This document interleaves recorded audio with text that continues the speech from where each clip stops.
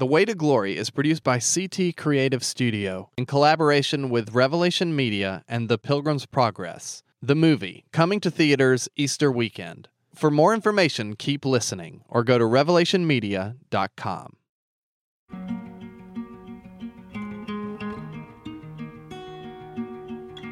A world away and still not far,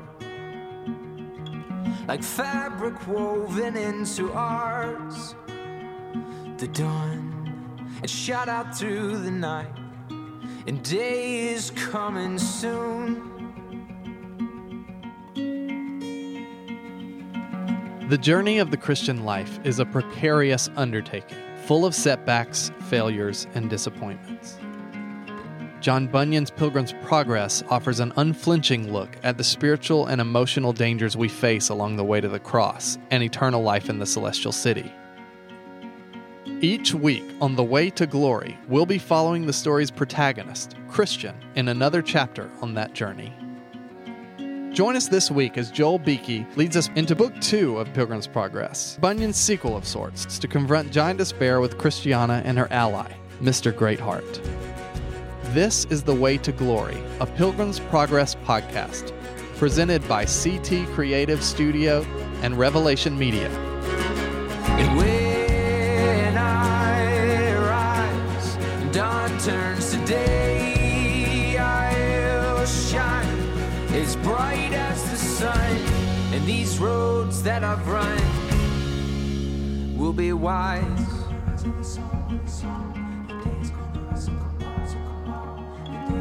Hi, I'm your host, Richard Clark. One of the reasons that Christian is so relatable to us, I think, is actually kind of tragic. It's just this fact that Christian has a lot of friends as he goes, but for the most part, he journeys alone. And we relate to him because we're used to that kind of feeling of isolation, of feeling like you're the only constant in your life. I think this is a way that we relate to Christian now, more than people might have back then. This sort of shows us that Christian isn't necessarily meant to be a model for the Christian life. It's not like everything Christian does is the best way to do it. We actually know this because John Bunyan wrote a whole other book after Pilgrim's Progress. It was just called The Pilgrim's Progress Book 2. And it was in this book that he writes the story of Christiana and her family. This is the person that Christian left. In the beginning of Book 1, Christian leaves Christiana and his family. A really hard moment for Christian, obviously. And it's sort of like the cliffhanger of Book 1 is what's going to happen to his family. What we find is that Christiana and her family have a much easier time of it. In some way, it reads like a better case scenario for the Christian walk. My dad had a custom. I was the fourth child. By the time I was born, he was reading Pilgrim's Progress to our family in a Sunday evening family worship for about 30 minutes every Sunday evening, without fail. Beakey's a pastor. He's president of Puritan Reformed Theological Seminary and founder of Reformation Heritage Books. My dad was excellent at explaining it. So as he would read, one of us kids or two of us or all five of us would sometimes jump in with questions. And my dad would set the book down and he'd talk to us about the Holy Spirit and how he would work this particular part that he was reading in the hearts of God's people. And often he would teach us with tears. When Bunyan wrote Book 2, he kind of made a statement that not everyone's pilgrimage or Christian journey is the same. The difference between Christian and Christiana's journey is remarkable. And I think one of the reasons for that is that they have different companions. Mr. Greatheart portions are pretty exciting as a child. I think I was kind of moved by Mr. Greatheart. Yeah, you saw him as like a heroic figure, like a superhero type. He can focus on others, not just on himself. And so he's concerned about Christiana, but he's also concerned about those around her and Mr. Ready to Halt. And he's just a caring father figure to believers. When he comes to, of course, giant despair, he comes up to giant despair and says, "You better get ready for a fight because I'm going to kill you."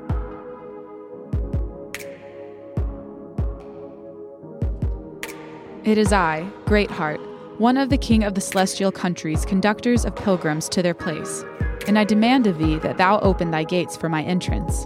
Prepare thyself also to fight, for I am come to take away thy head, and to demolish Doubting Castle. And of course, Giant Despair is like Big Goliath, and Mr. Greatheart is he's a little bit more formidable than Stripling David. Now Giant Despair, because he was a giant, thought no man could overcome him. And again thought he, since heretofore I have made a conquest of angels, shall Greatheart make me afraid?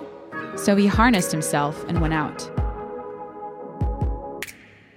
He had a cap of steel upon his head, a breastplate of fire girded to him, and he came out in iron shoes, with a great club in his hand.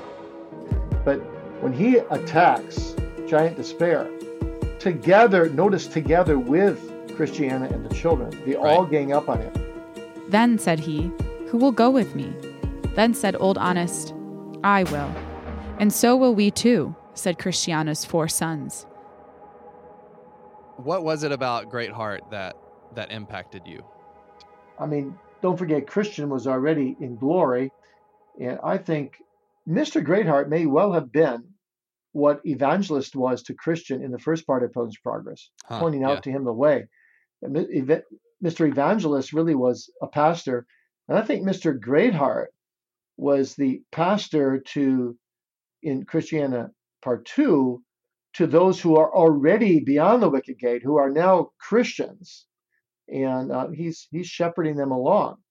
But Greatheart was just a really loyal friend and protector to Christiana on her pilgrimage. He provided physical defense. He provided spiritual guidance. He had an uncanny ability to see Christiana's needs. His mercy helps Christiana. His mercy helps Ready to Halt and other characters all along the way. So he's kind of a hero. When Diffidence, the giantess, came up to help him, old Mr. Honest cut her down at one blow. Then they fought for their lives, and Giant Despair was brought down to the ground. He struggled hard, and had, as they say, as many lives as a cat. But Greatheart was his death, for he left him not till he had severed his head from his shoulders.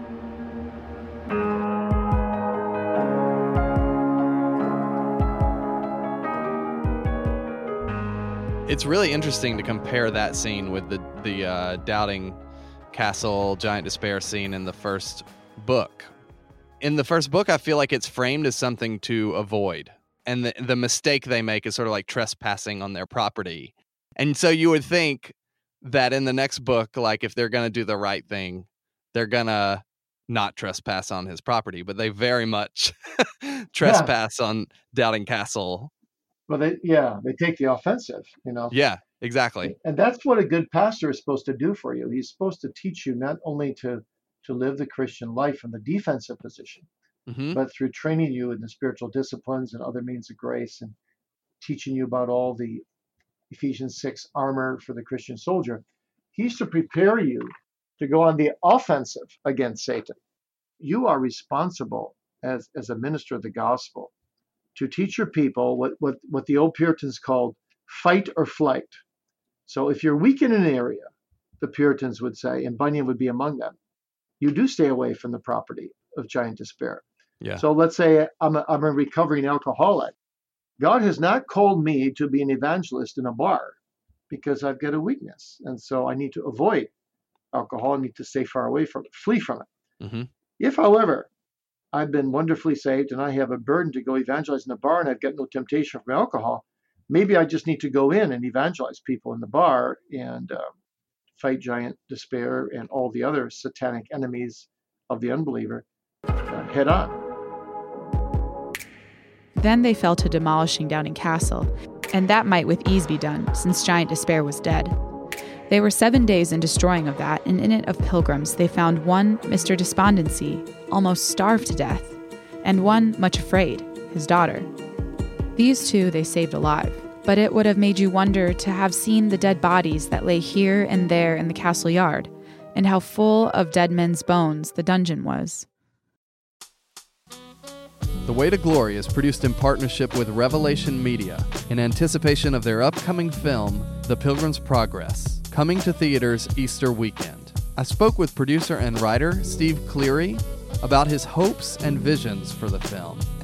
You mentioned you hope to someday make a sequel of the movie based on part 2 of the book. Is there any overlap between the two in this movie? Yeah, Christian has a burden and he's seeking to find the truth and he's trying to set an example to save others to reach the celestial city. And he has left his family. He cares about his family and he wants his family to follow. And we know this to be true in Bunyan's heart because part 2 is his wife's journey. Obviously, you want your family to be saved. It's not some selfish thing where you're going to leave and you're going to try to gain glory. But what Christian has to learn is that every person has to decide for themselves. And it doesn't matter if it's your spouse, if it's your children that are growing up, it's going to come to a point where they're going to have to decide which path they're going to walk on. To partner in their efforts in translation and distribution, and to download a free animated Pilgrim's Progress ebook, go to revelationmedia.com. The fact that Bunyan wrote part 2, to me, says a lot in terms of how he wants the first part to be read. You know what I mean? In the way that you just talked about. It's more descriptive maybe than prescriptive, or that people have different experiences of salvation and the Christian walk. It's sort of like two extremely different examples of what that might look like. So here's what happens. Bunyan writes Grace Abounding. That's his own experience at face value. But he also wants to edify God's people through how the Lord has led him. So he wrote Pilgrim's Progress really as his allegorical autobiography.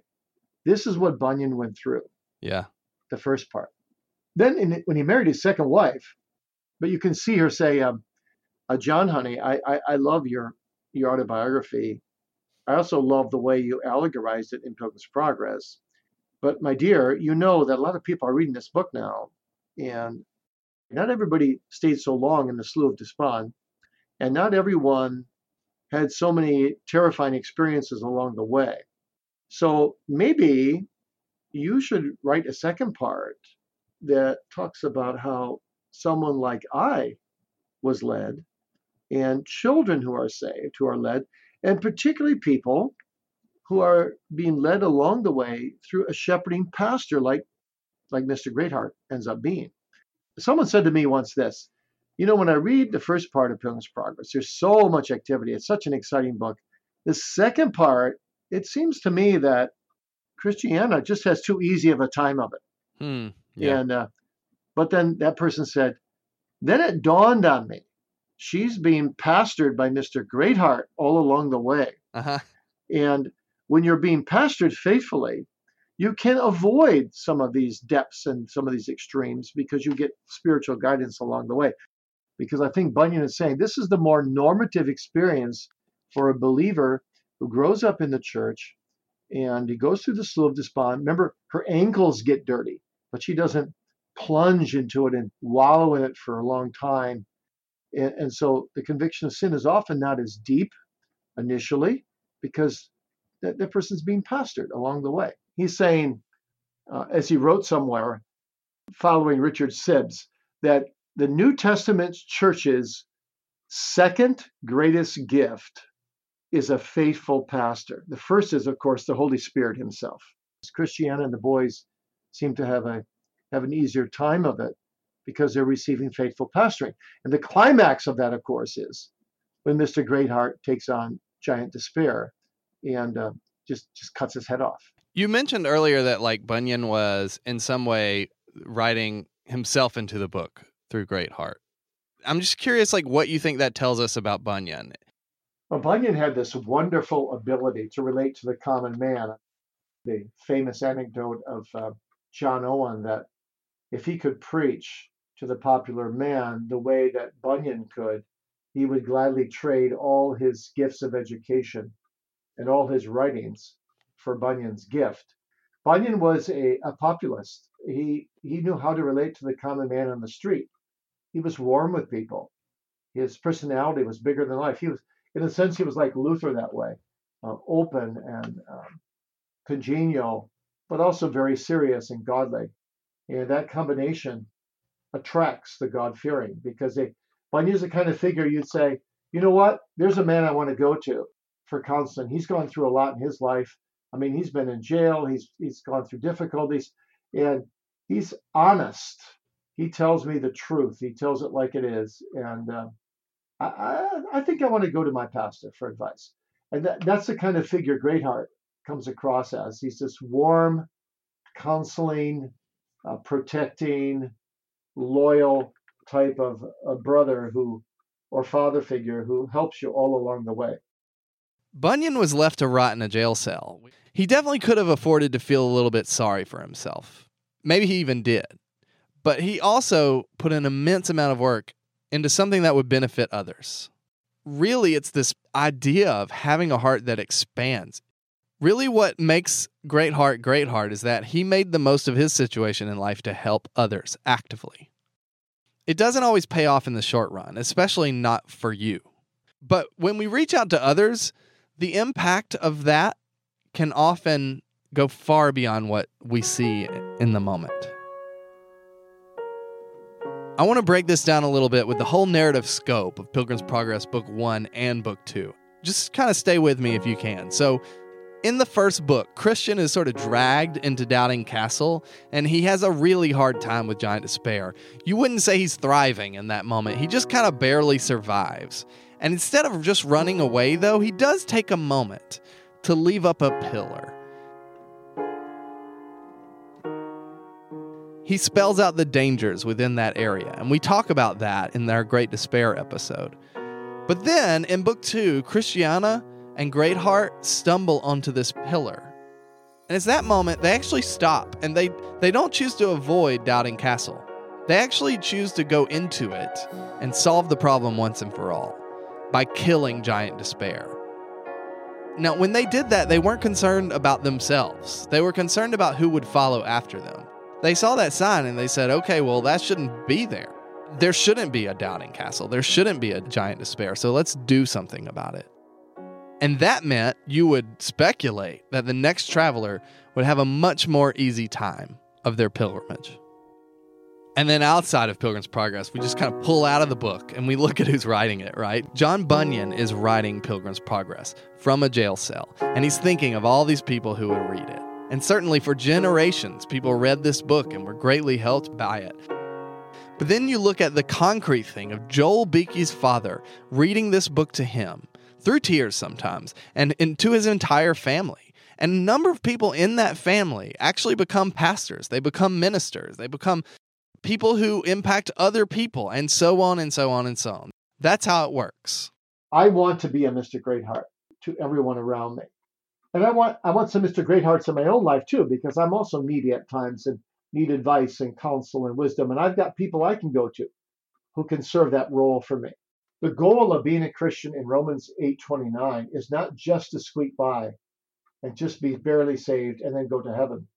Paul says the goal is that we are predestinated to be conformed to the image of Christ. So mature people like Mr. Greatheart become more and more like Christ. They look more and more like Christ. They talk more. They smell more like Christ. It's just something beautiful to see a mature Christian because you see Christ in that person. There is a far kingdom a ways from here, beyond the storm and the sea. It's possible that as a child, Beakey felt that his parents lived quaint, mundane lives. It's possible that he thought his family life was boring when he was a child. But in reality, every night they read that book or did anything to actively address their kids' spiritual welfare, they were assaulting Doubting Castle, just ripping that giant to shreds. That assault wasn't out of some felt need. It wasn't something people asked for and then received. It was a proactive way to address the needs of those who would become adults in the future. And they're also addressing the needs of people who don't even exist yet. The impact of having a heart that turns outward is everything. And it can come from any of us. No matter who we are, if we're a put-upon dad, if we're a busy single person, if we are an inmate locked in prison, we have the ability to turn our hearts outward and to expand our hearts with care and concern for others. Look, we all do what we can. Sometimes we're like Christian. We're just lucky to make it out of Doubting Castle alive and happy to tell others our story. That's fine. But other times we can take part in helping to destroy the problems in the first place, for everybody, or for those closest to us. But we can't do this if we're focused on ourselves. We have to look outside of ourselves, outside of our homes, outside of our families, and consider the needs and dangers that lurk out there for everybody. It's easy to get stuck in this life, in our routines, in cycles that were handed down to us from generations ago. But it's heartening to think that we might not only be able to break those cycles, we might be able to destroy them altogether for a whole other generation. Information on how you can watch and support Revelation Media's upcoming movie, The Pilgrim's Progress, can be found at revelationmedia.com. This episode was written and produced by myself, Richard Clark, and Cray Allred. Narration by Marissa Torrado. Theme music is Shadows of the Dawn by the Grey Havens from their album Ghost of a King. Additional music by the Grey Havens and Sweeps. And until that far